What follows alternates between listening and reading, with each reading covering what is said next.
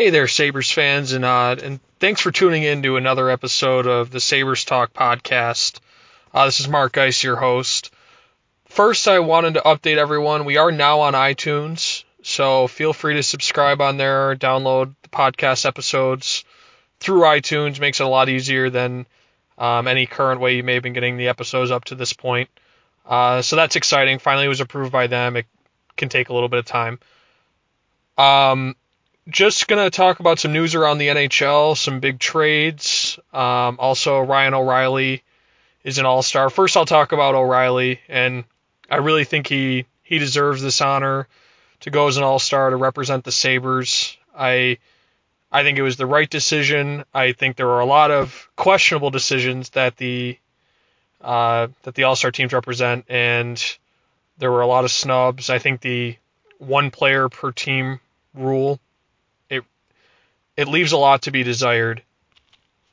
First and foremost, you saw John Scott, because he was voted in, he became the Coyotes representative, and just because of choices you've got to make with the divisional makeup of the teams, there wasn't a spot there then for Ekman Larsson, and that's a crime. He's one of the best defensemen in the game, and now you have a fourth line enforcer going to the All-Star game.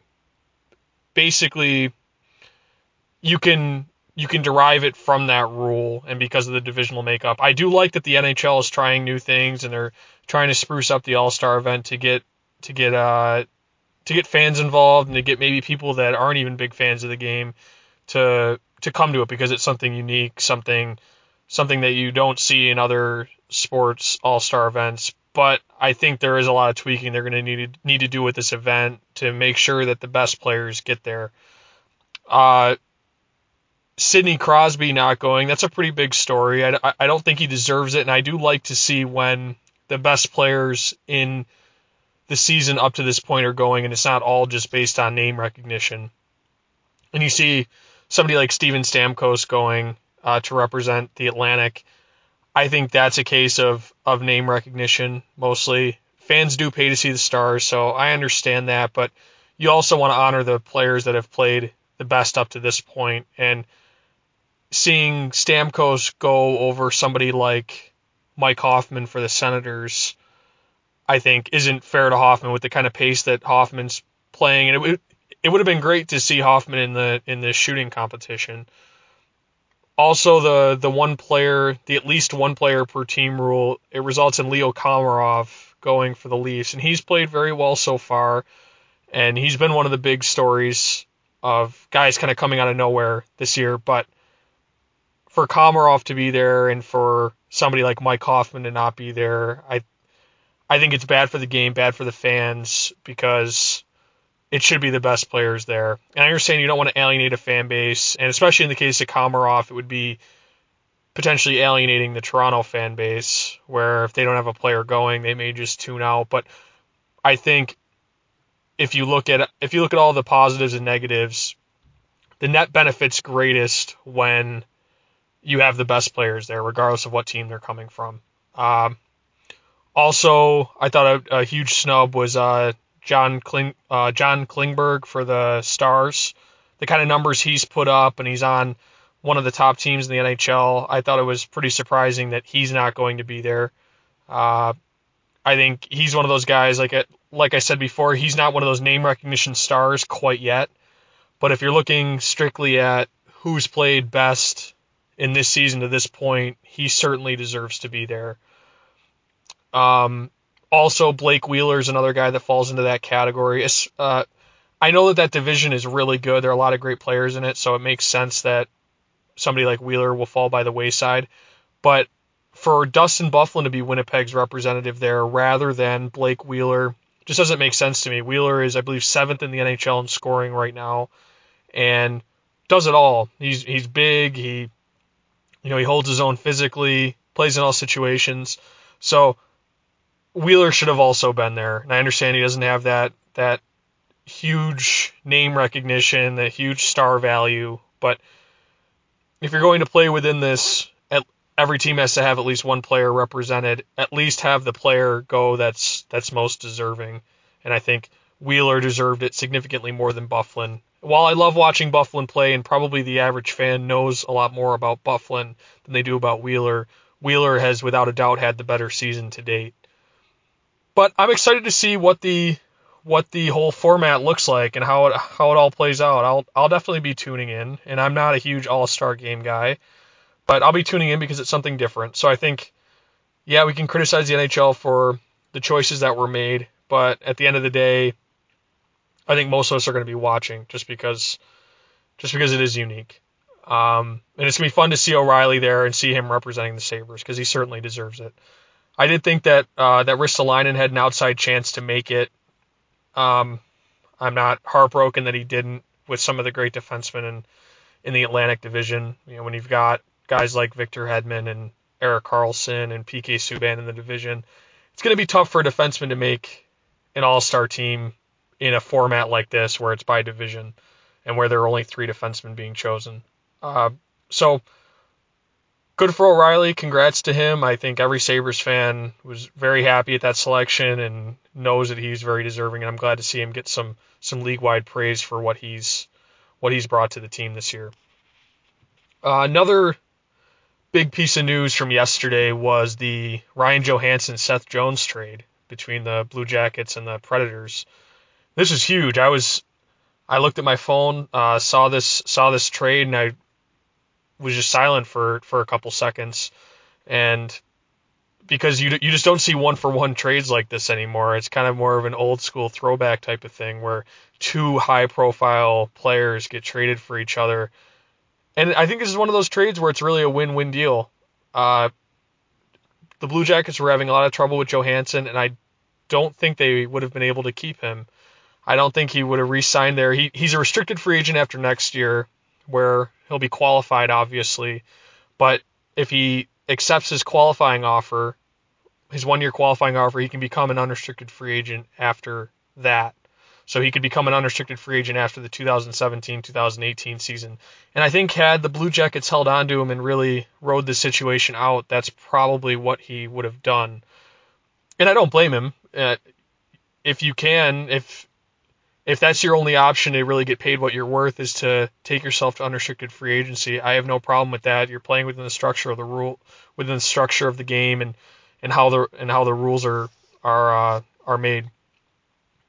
But for Nashville to be able to acquire a guy like him, he's so talented, and number 1 centers are the toughest position to acquire in this league.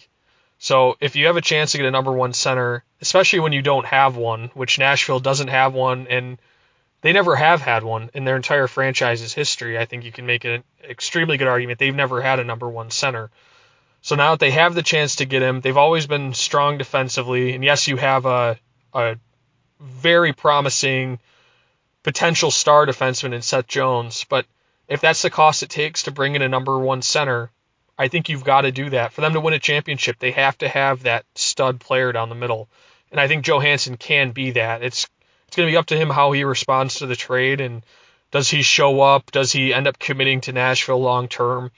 All that's really unknown, but I like his chances, and I think that's a good system. It's a good franchise, and I think it's going to work out for them with Johansson long term, and they have the depth defensively to be able to trade a guy like Seth Jones, even though they were in love with him, even though a lot of people around the league are in love with him. And then looking at it from Columbus's perspective, because they almost certainly were going to lose Johansson within about 2.5 years, to be able to bring in a potential number 1 defenseman like Jones is a great move for them. And he's still cost controlled. They will be facing restricted free agency with him, but he's going to be a lot easier to lock up than a Johansson is. And yes, you're projecting a bit more with him than you are with Johansson. You've already seen Johansson be a high-level, borderline elite player in this league. Jones, you haven't seen that yet, but it makes a lot of sense. And with the way Columbus is constructed, they have a lot more pieces up front, fewer pieces on the back end, though they're still pretty surprising, they're still going to be very entertaining on the back end and very promising on the back end. They've got Ryan Murray, Seth Jones, and they also have Zach Werenski, who they drafted last year. And that's That's 3 potential top pairing defensemen right there.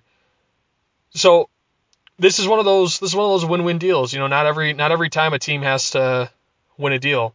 A lot of times teams have different needs and they find that right swap. What's rare about this deal, win-win deals aren't rare, but what's rare about this deal is that it's just a 1-for-1 swap.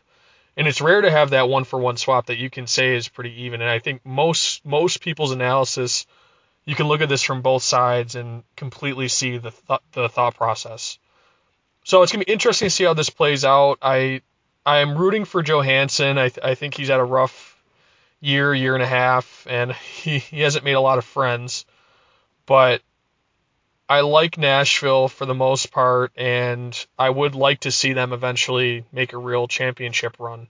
And I think this is the type of piece that they need to do that. And on Columbus's end, I think they're assembling a pretty good young collection of pieces. They're going to have another high pick this year, and I think Jones can be a part of that core moving forward. So that was huge news. Obviously, the biggest trade of the year so far. Most of the deals have been just little minor trades of minor league players, and nothing that really warranted talk from fans all around the league. There was actually another trade that surprised me earlier in the day yesterday, which was the Luke Schenn and Vinny Lecavalier trade. And I don't get this trade from the Kings' perspective. So they gave up Jordan Weal and a 3rd-round pick to get Lecavalier and Schenn back. Both 50% retained, so their salary was 50% retained by the Flyers. But I just don't understand how you can give up assets for these two pieces. And maybe they're thinking Luke Schenn can have a turnaround for them. He's had some pretty decent seasons, and maybe at 50% salary, he might be somewhat worth it. But they're a team that's already up against the cap, and this may force them to make some pretty tough decisions with how they stay cap compliant down the stretch. What else is new with the Kings, right? But Lecavalier, he's not an NHL player anymore. Maybe he can find a niche on your third line, but he's borderline at this point, and there's a reason why he was being scratched in Philly and why he doesn't have a role in Philly.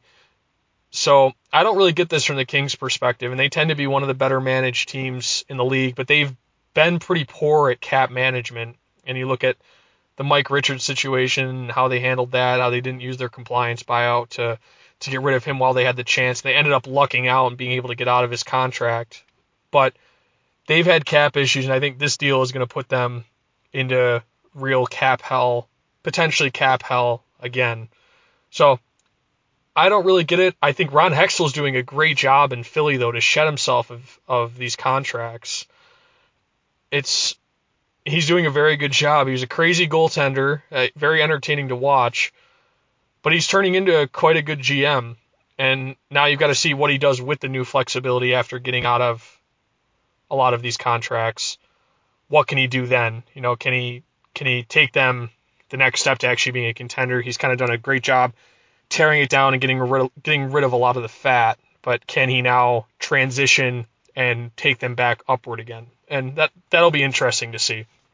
I also need to note that Lecavalier has said that he's going to retire after this year, so his contract still had 2 more years remaining on it after this year, which is why it was such an albatross. But he said that he's going to retire after this year, so it'll take the salary off of LA's books and off of Philly's books. So it makes the trade look less bad, but I don't like it from an LA perspective, and I like it a lot from a Philadelphia perspective. To be able to get a 3rd-round pick for those two pieces and Jordan Weal. Also, Mike Richards, I mentioned him before. He's re-signed with the Washington Capitals, 1-year, $1 million deal, prorated the rest of the season. And I like that move a lot for Washington. There's really no risk. If he doesn't work out, if he isn't in the best of shape or whatever, they can get rid of him and have it not count at all against the cap, essentially.